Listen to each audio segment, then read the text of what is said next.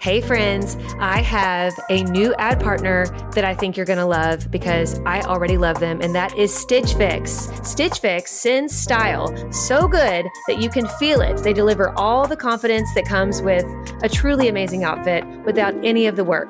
With Stitch Fix, you get a stylist who understands your style, your size, and your budget, and they do all the shopping for you. It's the easiest way to transform your wardrobe. I feel like they just get me. They do get you. They just knew what would look right on me. And I hate picking stuff out. Yes. So it's like Christmas when you open that box and you're like, how did you know? Exactly. It is Christmas, and I cannot wait till my next one. So go ahead, take the leap, do Stitch Fix, get your own personal stylist, and feel as bougie as we do these days using Stitch Fix, but not for a crazy price because they get your budget. Get started today at stitchfix.com/naked. That's stitchfix.com/NAKED. stitchfix.com/naked.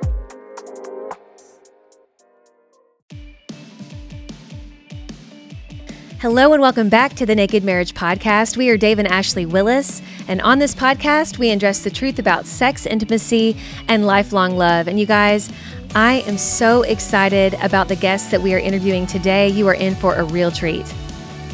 I am literally giddy with excitement.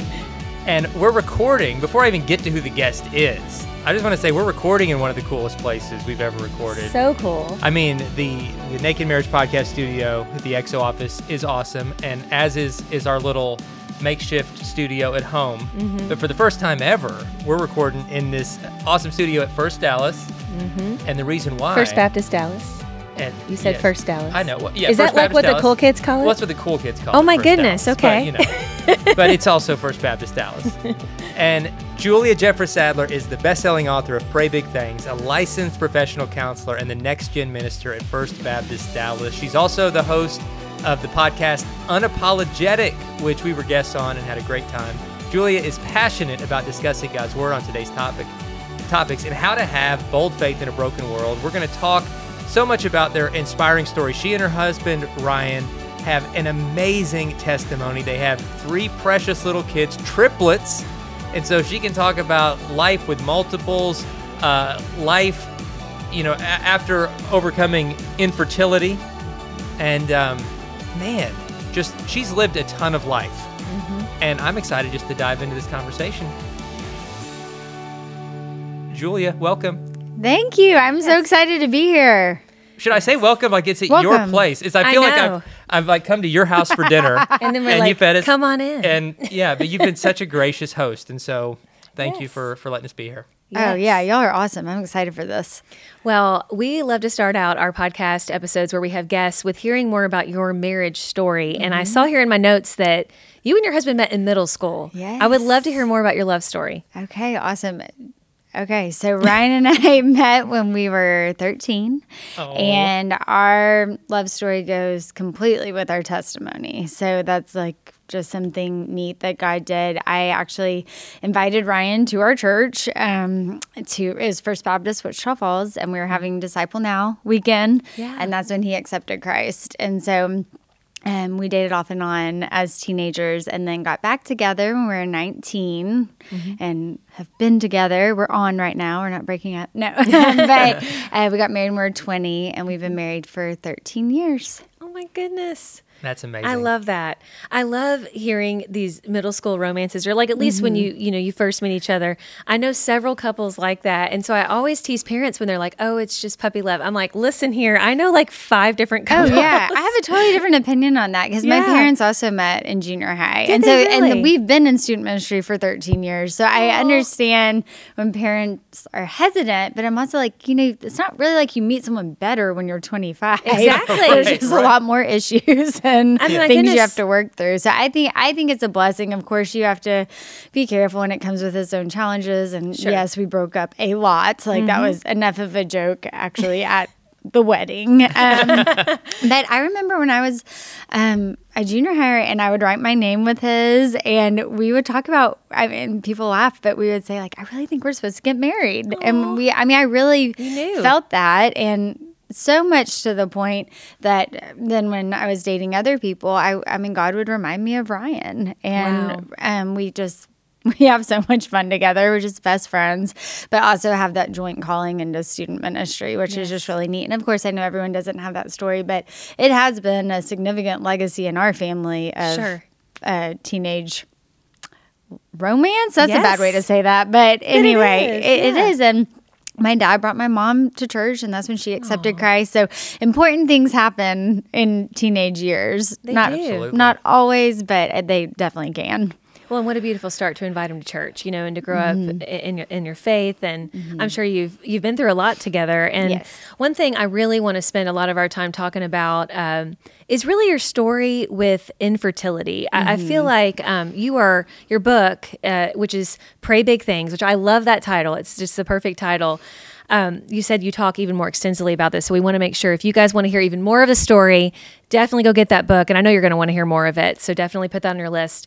But I would love to hear about it because we do have so many people that struggle with infertility, but really kind of, I feel like suffer in silence. I don't feel like it's talked about enough. And I would love it if you could just share more about your experience with it. So our story started with prayer. So we had been married for 7 years, and we really didn't have anything going wrong at the time. It's not like we're like billionaires and everything was amazing. But I mean, there wasn't really anything pervasively wrong. At that 7-year mark, we were in London. It was New Year's Eve, and we were at a church, which being a pastor's daughter, you don't really ever go to another church, and we're on church staff. So we're like, let's go to another church. We're like already feeling so rebellious. But anyway, we went to a New Year's concert or service, and the pastor said, "Who wants more out of their lives?" And Ryan and I were just kind of like, "We do," like raising our hand, and they're like, "Who wants more out of their ministry?" And we're like, "Yeah,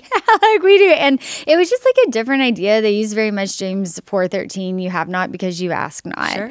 And we went home, or we went to the hotel that night, and instead of making New Year's resolutions, we made a list of 20 things that we were going to pray until God said no, or until he clearly said yes. And so we weren't going to tell anyone. Like, it was just us. It wasn't like we were posting it on Instagram. Like, it was just for us. But it was our biggest dreams and biggest prayers, our true, like, heartfelt desires, not something like we just thought would be cool. It was, what are those true desires on our heart? Right. And so on that list were 3 children, multiples, because I had always, like, ever since I was young, just, it sounds funny, but I had just always really wanted twins. Like, it was just this desire God had put in my heart. So we had multiples, and Ryan knew that, for God to do more than anything we could hope or imagine. So praying scripture. We had someone close to us that we really wanted to get sober, so we put their sobriety on there. And then our life changed really as teenagers when we caught a vision, a love for evangelism. And so that was something we wanted for our student ministry. So we put that our student ministry would catch a love, a vision for evangelism, and just some very, very specific things. And so we were kind of like, that's neat. And so we committed to praying it multiple times a day until it happened, or until God was like, no, this isn't what I have for you. So then I got pregnant, like, immediately. Wow. And we had never tried. And I remember, this is weird. It's kind of a weird memory, but I remember thinking, that was easy. I just need to do it again, which is like a really, like, what was I thinking? I was already pregnant, but I remember thinking, well, got that. And then we ended up losing that first baby, which was devastating and very sad. It actually happened on a night we were having this girls' event in our backyard, and we had 100 girls, and I call it Legacy Night, and it was about living your legacy. That was the catchphrase, and about how God has a purpose for you right here, not just in the future. And so that was very surreal, like losing our first biological children. I had 100 spiritual children in the backyard. And so that was an important theme, because every miscarriage ended up like going along with a huge spiritual milestone. The second baby I lost while right before.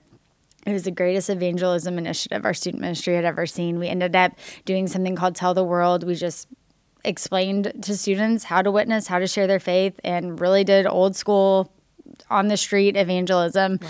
Saw 150 people witnessed to by teenagers in a matter of a few months.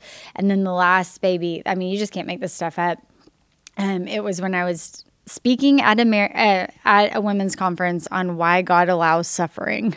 So it was very much like I just felt like I really had like a demon, an angel on my shoulder, because really there really was a very real battle going on, and I didn't know what was coming, but it was very clear that Satan was trying to discourage us and God was trying to encourage us, because you just couldn't miss it. Wow. Yeah. And I remember one time, we're Baptists, but I remember it's a little charismatic-y, but I remember standing up in my office because I really felt just very taunted. Like I felt like I was being very, almost like teased, and by the enemy. And I stood up and said, I'm not going anywhere, so you better bring it, because I know God hasn't forgotten me. And I said it like out loud. I don't know who I was saying it to, but it was very much like I have to put a stake in the ground and say, I'm not giving up. I'm not going to turn back on my faith or on Ryan or get any weird ideas. Like, God is for me, you are against me, and I'm not going to give up. And maybe that means we're not going to have kids. Wow. It's incredible. And I love how you spoke out loud. Jesus himself, when he's being tempted by the enemy, speaks out loud scripture, right? Right. And I do feel like, I think anyone listening, I'm sure they've had a moment like that. And I use the word taunting, and that's what the enemy does, to try to discourage us. And man, after so much, like you said, the highs and the lows, in that season. So, I feel like I'm asking too many questions. Did you have another question you wanted to ask? I'm sorry. I'm like so riveted. I want to hear more about it. So kind of after kind of that turning point of you putting that stake in the ground, what did it look like in your marriage and kind of in your journey after that? Well, I told you before we started, I feel like one of God's biggest graces to me was becoming a therapist before all of this happened. It was like training ground before then going into battle. And so it was really good to have an understanding. Like, I already knew infertility is hard on marriages. I already knew, obviously, losing a baby and multiple babies is trauma. So like Ryan and I had a good vocabulary around it, like very much so. Like, I remember one time even saying, I'm choosing not to process this because like I don't have time to with work, so I'm going to process this in a month. Like, we really had really good communication during that time period, and we kept praying. Like, we didn't feel like it was God saying no. So it was more of, are you going to keep praying these big things? Are you going to keep trusting me? And what's interesting is how much it coincides, really, the infertility discussion with psychology, because a lot of Christians don't seek out psychological help. A lot of Christians don't seek out infertility help. And it's kind of the same idea, a little bit of legalism and fear, and I think twisting scripture. And of course, I have had people tell me, like, God told them, like, gave them a piece about not seeking fertility treatment. And so that's fine. But there would have been nothing pro-life about us just keep getting pregnant and having miscarriages. Right. So really, like, for us, like, we felt all green lights. You need to go see a doctor. It's, I think it was like 2016. And thankfully, like, we don't live in the dark ages where we have to keep having this happen. And so we felt like it was fine that we had that freedom in Christ. We knew what we would do and what we wouldn't do. And so we definitely sought out fertility help. The reason I don't mass advertise that is because people think, oh, well, that's how you got the triplets. And they think that's kind of an immediate thing, where if you talk to anyone who's had fertility treatments, that does not mean you get a baby. That is not short-sighting God or tricking anything. Like, there are plenty of couples that still don't have kids even after fertility treatment. But I remember they gave me a medication, was not supposed to create twins, we didn't do IVF or anything.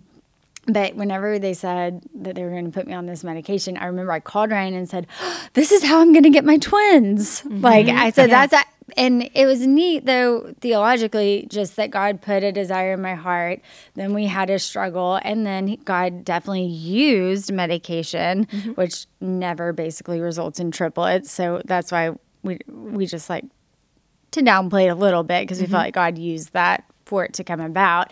But it did all work out, and we ended up becoming pregnant with triplets, and it was just amazing. And the movie Encanto, I don't know if y'all have seen it, but it has the dad fainting, and like that wasn't us. Like we were cheering, we were high-fiving, we felt like we'd won a gold medal. We were thrilled. And then really heavy anxiety, of course, set in, because that was pregnant with 6 kids in less than a year. Wow. Oh man, that's so much to process. And like, your body and your mind has been through so much. Right. It's a lot, right? It's a lot. I mean, you two, just in a short period of time, had a lifetime's worth of really tense situations. But then, you got this miracle, 3 babies, more than the blessing you prayed for, more than the twin. God said, I'm going to see your twins and raise you one. Right. And that's right. And what a gift. But that wasn't the end of the story. You No. know, there continued to be ups and downs. And so walk us through, the pregnancy. Yeah. And I know even post-pregnancy, some very, very serious health challenges. And then ultimately having an opportunity with the show Rattled to live that season of your lives as in a very public way, to share your story, and the way that you use that to share your testimony, give hope to people. People heard the gospel because you guys were on that show. And Inflation is out of control, and it just seems like money flies out the window. I look at our account daily, and I'm just like, where does this money go? And you're probably the same way. And that's why I'm really excited about a new ad partner we have called Rocket Money. This is an app that helps you in real time see exactly where your money is going. And even more importantly, they'll help you identify and cancel subscriptions that you're not using. On average, they're saving their users $720 a year. I didn't think I had any subscriptions we weren't using, but this is what happens. You sign up for a free subscription to something, you're not using it, and that free subscription runs out. You're paying $5 or $10 a month for the rest of your life until you cancel it. Rocket Money helped us identify it, get that under control, and save a bundle right from the start. Rocket Money has over 5 million users and has helped save its members an average of $720 a year, with over 500 million in canceled subscription, guys. That's $500 million. You need to get your share of that. So stop wasting money on things you don't use. Cancel your unwanted subscriptions today by going to rocketmoney.com/naked. That's rocketmoney.com/NAKED. Start saving money today. One goal we've had as a family lately is to try to just eat healthier, and junk is sometimes more convenient, and we're eating unhealthy, not because we want to, but it's just because it's what's easy to grab. But then came along Thrive. That's right. Thrive Market is helping us in really simple, practical ways. And as a Thrive Market member, we save money on every single grocery order. On average, we save over 30% each time, which, I mean, I don't know about you, but I love saving money. They even have a deals page that changes daily and always has some of our favorite brands, which right now we are loving the Hum brand Zero Sugar Kombucha. And so check those out. Go to Thrive Market, join in on the savings with Thrive Market today, and get 30% off your first order plus a free $60 gift. Go to thrivemarket.com/naked for 30% off your first order plus a free $60 gift. That's Thrive, THRIVE market.com/NAKED. thrivemarket.com/naked. But there's so much. Like you guys have basically been in isolation for 4 years between the twins the triplets early years, and then COVID right on the heels of that. And it's a lot. It's a lot. Rewind the clock and talk us through some of that. So the first trimester, I couldn't even say the word triplets. Like, I was terrified. Not because of them. Like, I was so excited, but I was worried it wouldn't happen. Yeah. And I mean, that's what a lot of people, of course, say after loss, but also it's automatically high risk. So twins are not automatically, but it's called higher order multiples. So triplets, and I mean, it's not are you going to be, you are. Like, wow. And I was scared it wasn't going to happen. So like I had a hard time even saying triplets. And then second trimester, I remember just being like, God, like the anxiety's like, I mean, like I can't take it. Like if we're going to have to like tell me it's going to be okay, or I have a running theory that you're closest to God pregnant and single. I don't know. I'm going to ask God if that's true, like when we get to heaven. But like, I think scripture backs up when you're in distress, and a lot of people are searching for answers, and a lot of people are in distress or searching for answers, and they're single or in a hard situation or pregnant. And so I've had, even though it was very difficult, I had some of the most amazing moments with God pregnant. And one was we were on our family vacation, and Ryan and I have a ritual of going and praying for the year. And there's somewhere we go, and I couldn't walk to that place, so we're on the balcony, and I couldn't really find the words to pray. And of course, the Bible says that the Holy Spirit prays on your behalf. Right. And I was like, okay, Holy Spirit, like, you need to pray for me. But I just started practicing praying scripture. So praying scripture back to God. And I remember I was praying in Psalms, the verse that says, if, who will praise you in death? And it's really just talking about how scary it is, and that ultimately, in some way, like, of course, if someone's dead, they're not praising you, sure. Which is a very dark verse, but it's just true. And that was like how I felt. Like, I was like, I want to live. I want the babies to live. I want us to be able to praise you. And I was just really like in anguish, and Ryan was with me, and the clouds, it was all dark outside. And I told God, I need you to tell me that it's going to be okay. I cannot function. Like, I was just like overwhelmed with fear. And right as we were praying verses out of Psalm, I looked up, and there was a light, like, only on Ryan and me. And it was from the sun, but like all around us, like you could see, like, because we're in this field on this balcony, there was no light anywhere. And there was just a light shining right on Ryan and me. And so there were just different experiences like that.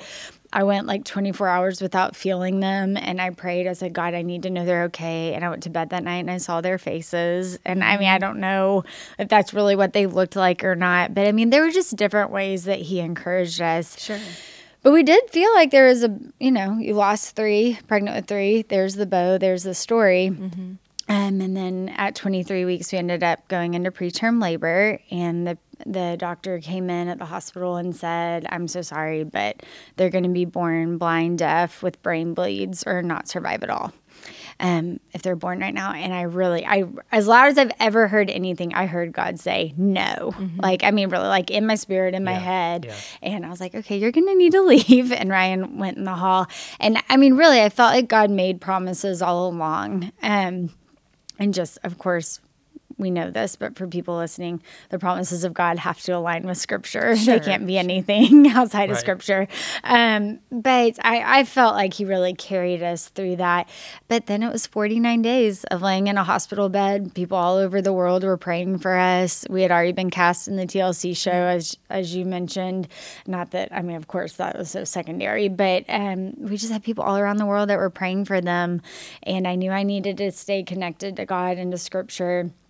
And I just prayed through the psalm. Like, that's all I could do, because really, like, pregnancy brain times 3, and we're in distress, and I could only get up to go to the bathroom. Y'all can probably tell I'm very hyperactive. Like, it was very difficult to lay in a bed hoping we all live, which really was the reality.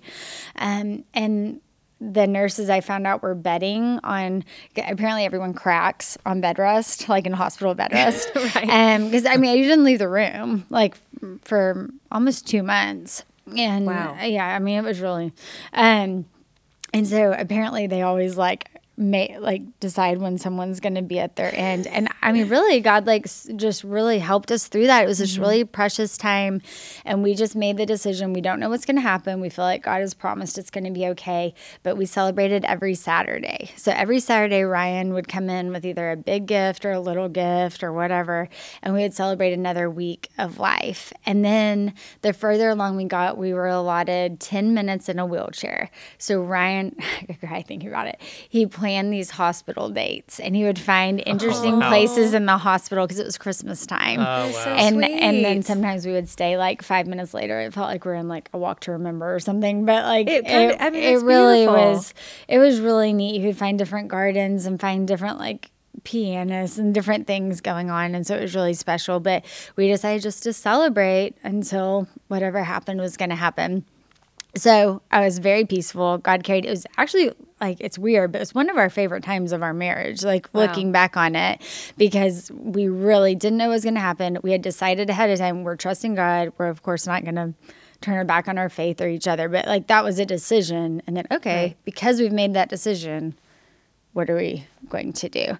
So I did lose it one day, and that was God's grace, and because something was wrong. And I was very upset. I was crying. I told God, I don't know what's wrong. Something's wrong. Holy Spirit, pray for us. Went to bed. And that's the last night I had peaceful sleep. I woke up and one of the babies had stopped growing. And so we delivered that day. Wow. Mm-hmm. Wow. Yeah. I mean, that is like so many miracles wrapped into it was crazy. miracle. It is.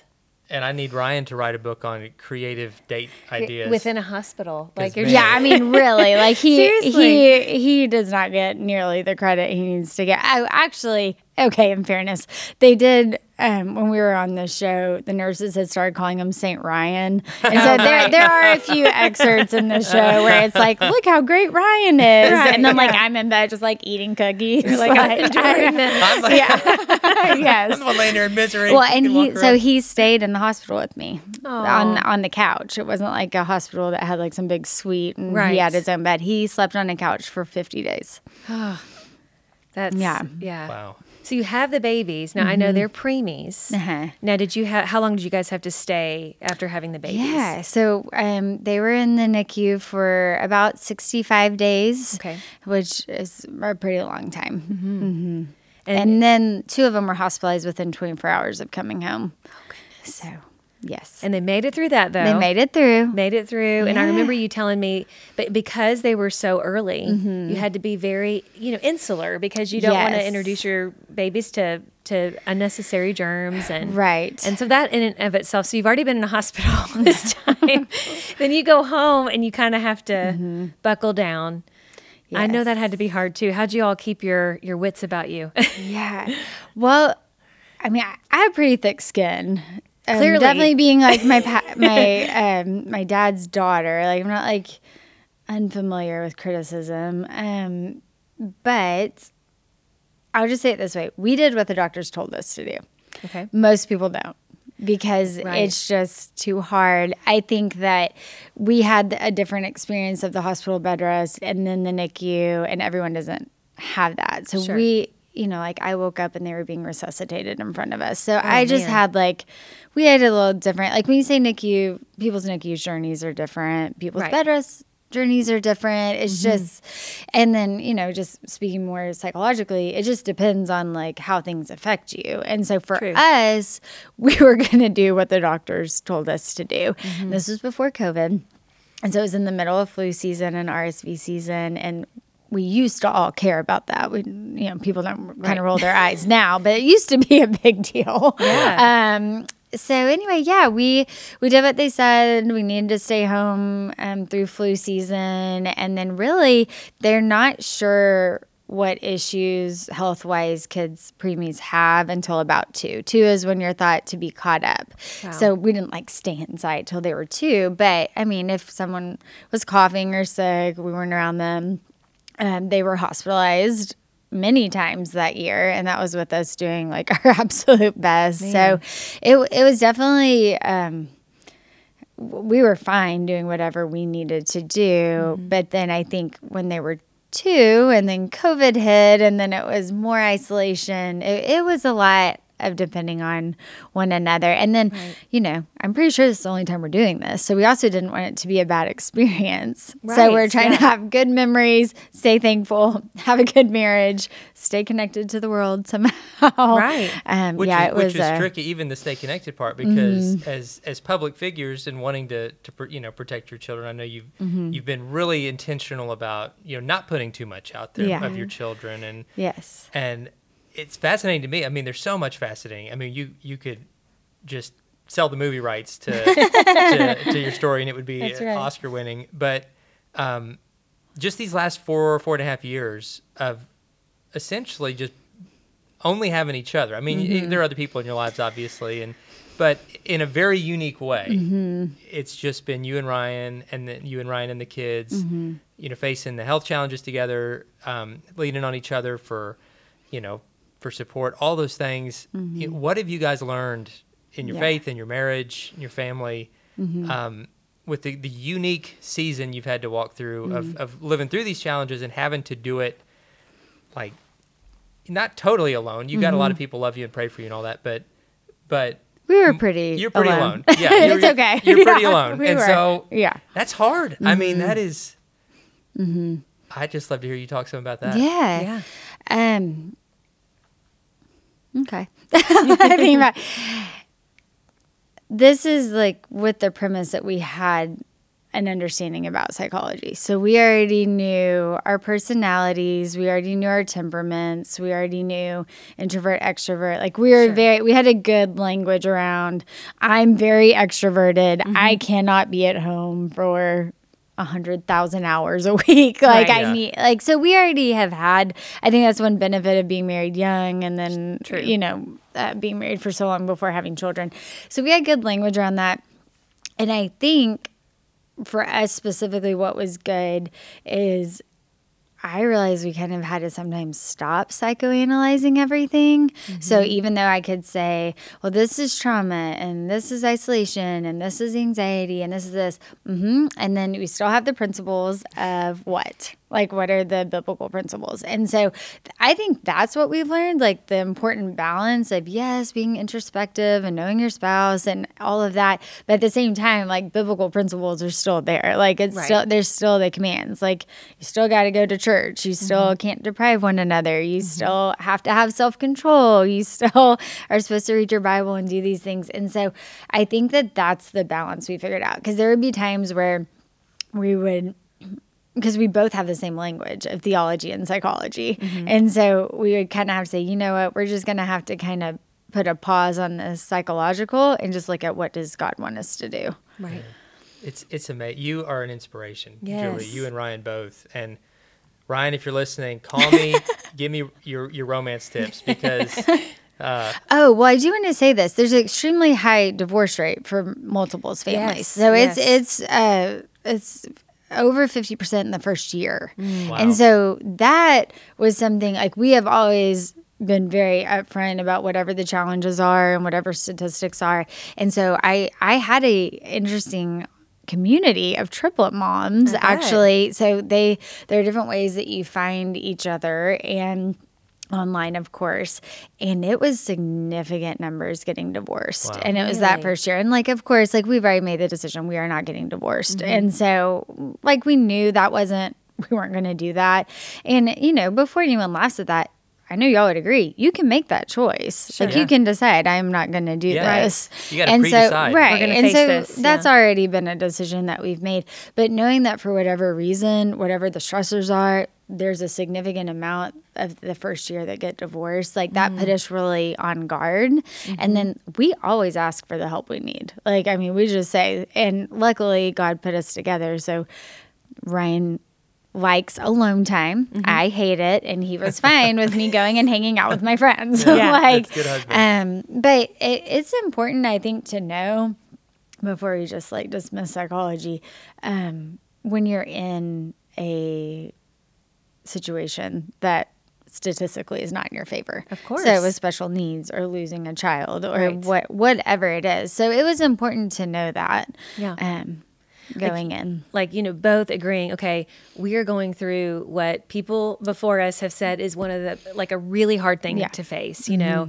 And like, I love you using the terminology be on guard, which, I mean, is biblical to just be aware of what could be, fighting against you, so to speak. Not the babies themselves, but just the circumstances. Because you are, I mean, having one child is hard enough. Having one baby, but having three triplets who are also preemie after you're coming off bed rest, and then and medically fragile for a time, and grieving, the right? I mean, that's a lot that you're processing, and I love how it's really like getting in a huddle, so to speak, like a marriage huddle, and you're like, okay. We're not giving up on this. This is what we're facing. And I think that, listeners could take so much away from that because maybe you're listening to this, you don't have multiples. Maybe you've not dealt with infertility or miscarriage, but I think that you've probably faced or are facing currently something hard.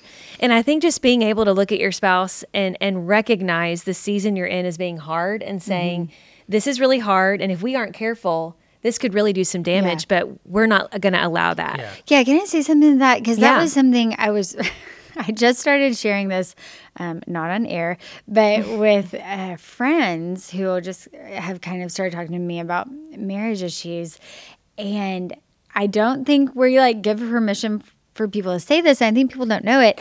I learned as a therapist, your marriage when you have young kids is like absolutely when people report being like least satisfied. Oh, sure. And so, for sure. But people know, a lot of people don't know that. And so they're like shocked. They're like, we're not having like the best time right now as a couple. Right. Well, and like people don't know that. And so I remember researching that, and I told like one of my friends, I was like, no, like good news. It's okay. Like this doesn't have to be your favorite season. Right. Like in marriage, like hopefully you're not miserable and you're still able to have fun. And we did. We had a lot of fun and everything.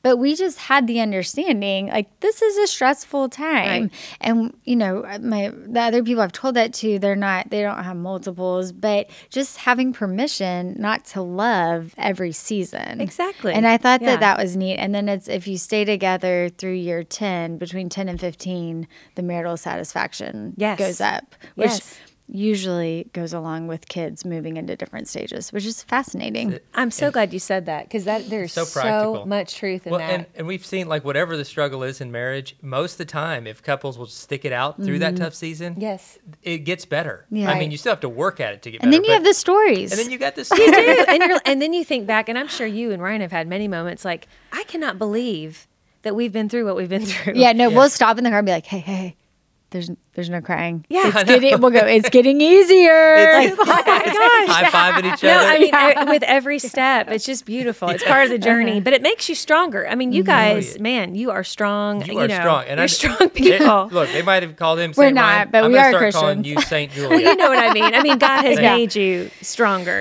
through it. And practically, like even just talking about scripture, I mean, it says not to complain. So I mean, like, we didn't let ourselves complain. I mean, we would say we're going to give thanks and we're going to have fun. And I mean, that doesn't mean we were perfect, but I always took that scripture more as a suggestion than a command. But I mean, really looking at it, command, we're like, I mean, we talk about it's not a suggestion. Like, we're not supposed to do that.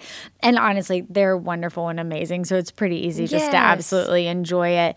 I think the isolation, so whatever situation you're in, like we were very isolated, just because basically it would take like 2 hours to leave somewhere or get somewhere, and just practically isolated. So I think being honest about where you are personally and as a couple, and then making a plan to survive that. Exactly. Like how can we make things better for each other in this season?